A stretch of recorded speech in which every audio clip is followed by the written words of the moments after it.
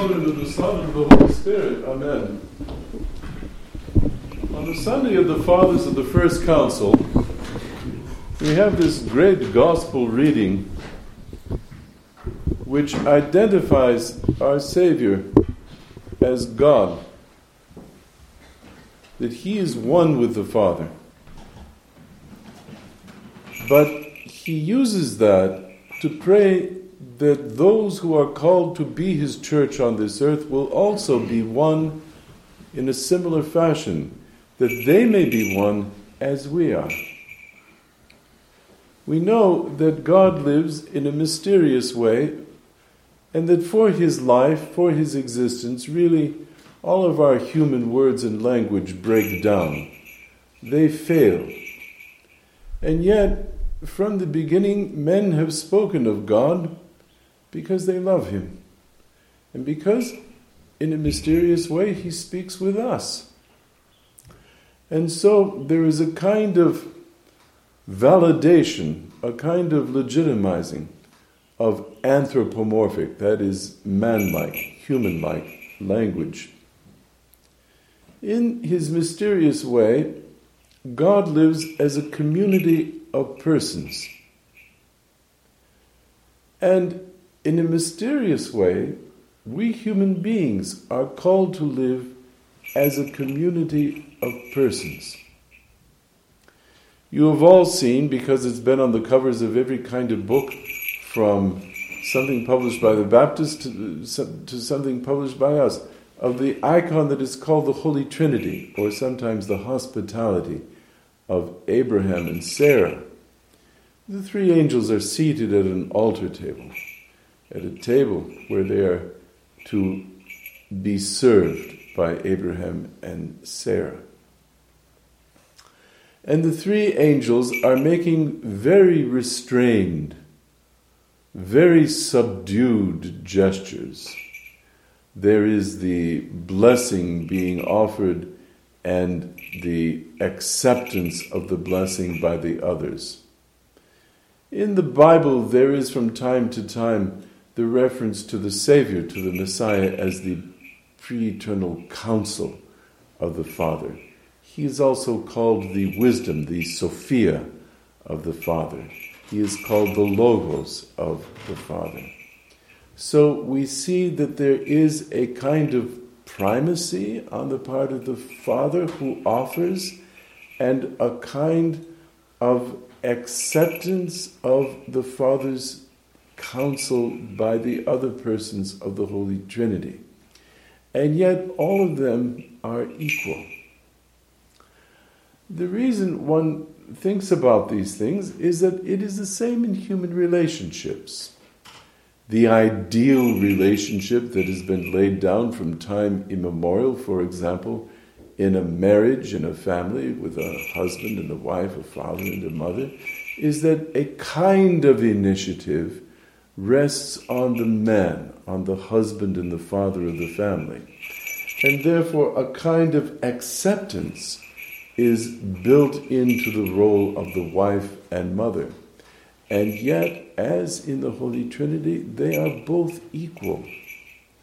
It is in their equality that there is a kind of division of role and function, and that the health of the individual members of the family and the health of the family itself, its, to use the word in its technical meaning, its sanity, rests on everyone performing his responsibilities, discharging his responsibilities in a good mind and in a good heart. Not reluctantly, not as a result of force or coercion, but as a loving service offered to God.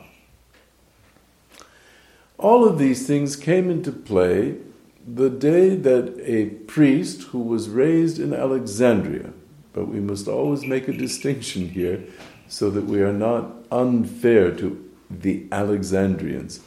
This priest, whose name was Arius and was the father of the first great heresy which the church had to struggle with, Arianism, though an Alexandrian by birth, was trained theologically in the city of Antioch and is more a representative of the theological position of the Antiochenes than of the Alexandrians.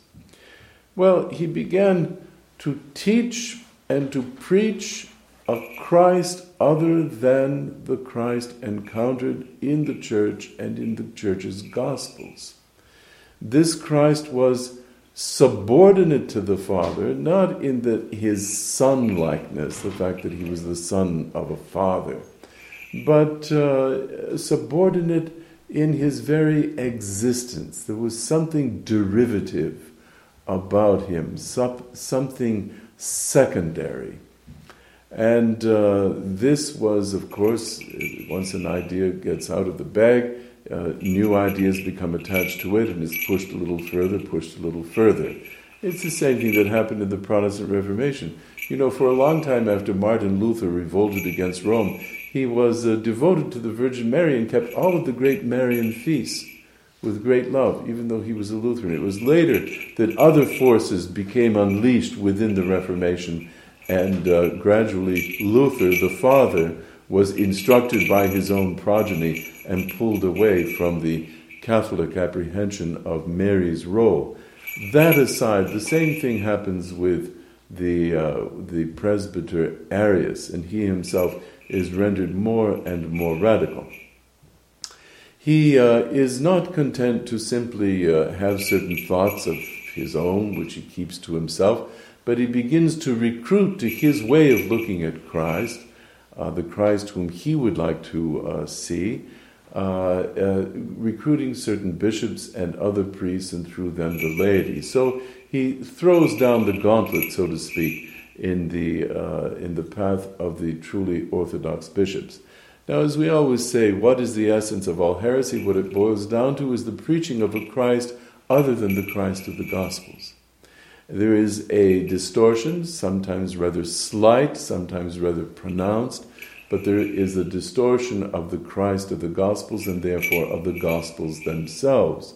One may not always immediately see how and why such a heresy could have such a deleterious effect, but the Church, in her inspired wisdom, can see where this is going, whatever heresy it is, and wants to cut it off in the bud before it becomes developed and begins, like a remorseless wolf, to disturb the flock and to kill the sheep. So it was that the bishops, the truly orthodox bishops in the Alexandrian Patriarchate, began to challenge Arius and tell him that he was wrong. At first, of course, they simply argued with him, remonstrated with him, acted as apologists for the Christ of the Gospel. This had the effect, as it often does, alas, in human conditions, of hardening Arius in his own self-opinion. And the word heresy comes from a Greek verb, areo. I choose for myself, areome, or even I insist upon my own way, or I insist upon my own opinion.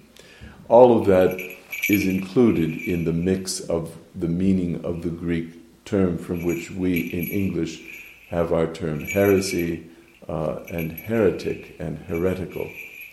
So truly Arius chose his own path over against the Church's apprehension of the Christ of the Gospel, and a great many people who apparently were rather foggy and fuzzy in their thinking about the Gospel and about the Christ of the Gospel followed him, and this is why it became such a big issue. Ultimately, a number of emperors also joined in with this heresy, and of course brought their considerable influence and prestige and authority and the substance of real power to bear in behalf of the Arians, so that Orthodox bishops like Saint Athanasius the Great of Alexandria, out of a 30 or a 31-year reign as Patriarch of Alexandria, spent an enormous proportion of those years in exile, on the run, on the lam, in hiding. And there are exciting stories about narrow escapes that he has as the emperors, the Arian emperors, soldiers go hunting for him. Well, The 318 Holy Fathers that are gathered in the city of Nicaea, which is across the bay on the Asian side of the area around Constantinople, the fathers who gathered there were led by a bishop from Spain whose name was Sergios of Cordoba.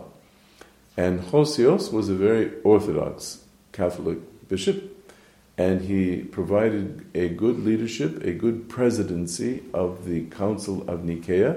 And the fathers there, using the gospel that we have heard just now, this morning, from the deacon, the clergy there, the bishops assembled, affirmed that Christ and the Father are one, that he is part of a Godhead which is inclusive of three distinct persons, the Father, the Son, and the Holy Spirit.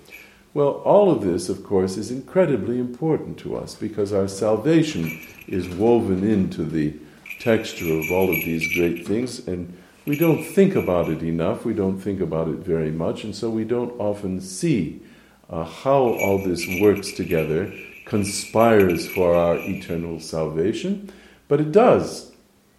And the witness of the saints and the martyrs and the great ascetic fathers and the great theological fathers, the theologians, all that composes what we call holy tradition, all of that affirms the indispensable importance of these great things. And you and I can profitably spend a good deal of our time reading the fathers who were struggling and wrestling to find not the truth, they had the truth, but to find the right word in which to express that truth, which they would then speak the truth with love, which they did.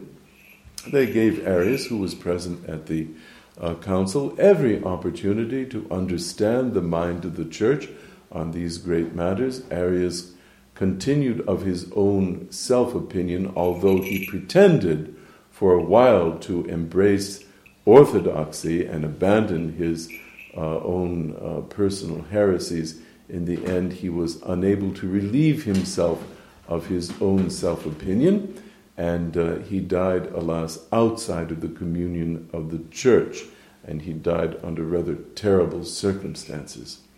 Well, this was a victory of the church, but it didn't last because Arian ideas were out there, and there were many people who had enlisted enthusiastically in these ideas, and it didn't go away. So it took yet another council to make the matter plain and clear to one and all that if you want to be an Orthodox Christian, to understand the gospel as an Orthodox Christian and to have the Orthodox understanding of God, this is what you believe. And the decrees of those councils are defining. We talk about the Nicene Constantinopolitan Creed, which is the creed that we will say a little later in this liturgy, the creed that we all have said when we were baptized, the creed that we hear all the time. I believe in one God, and so on and so forth. Well, that comes out of the turmoil of these decades in which the church was struggling for her integrity in the face of very powerful opposition, trying to pull the church into false belief and false witness. May God grant that the intercessions of these holy 318 fathers who did their job so well will have the effect of you and me doing our job well.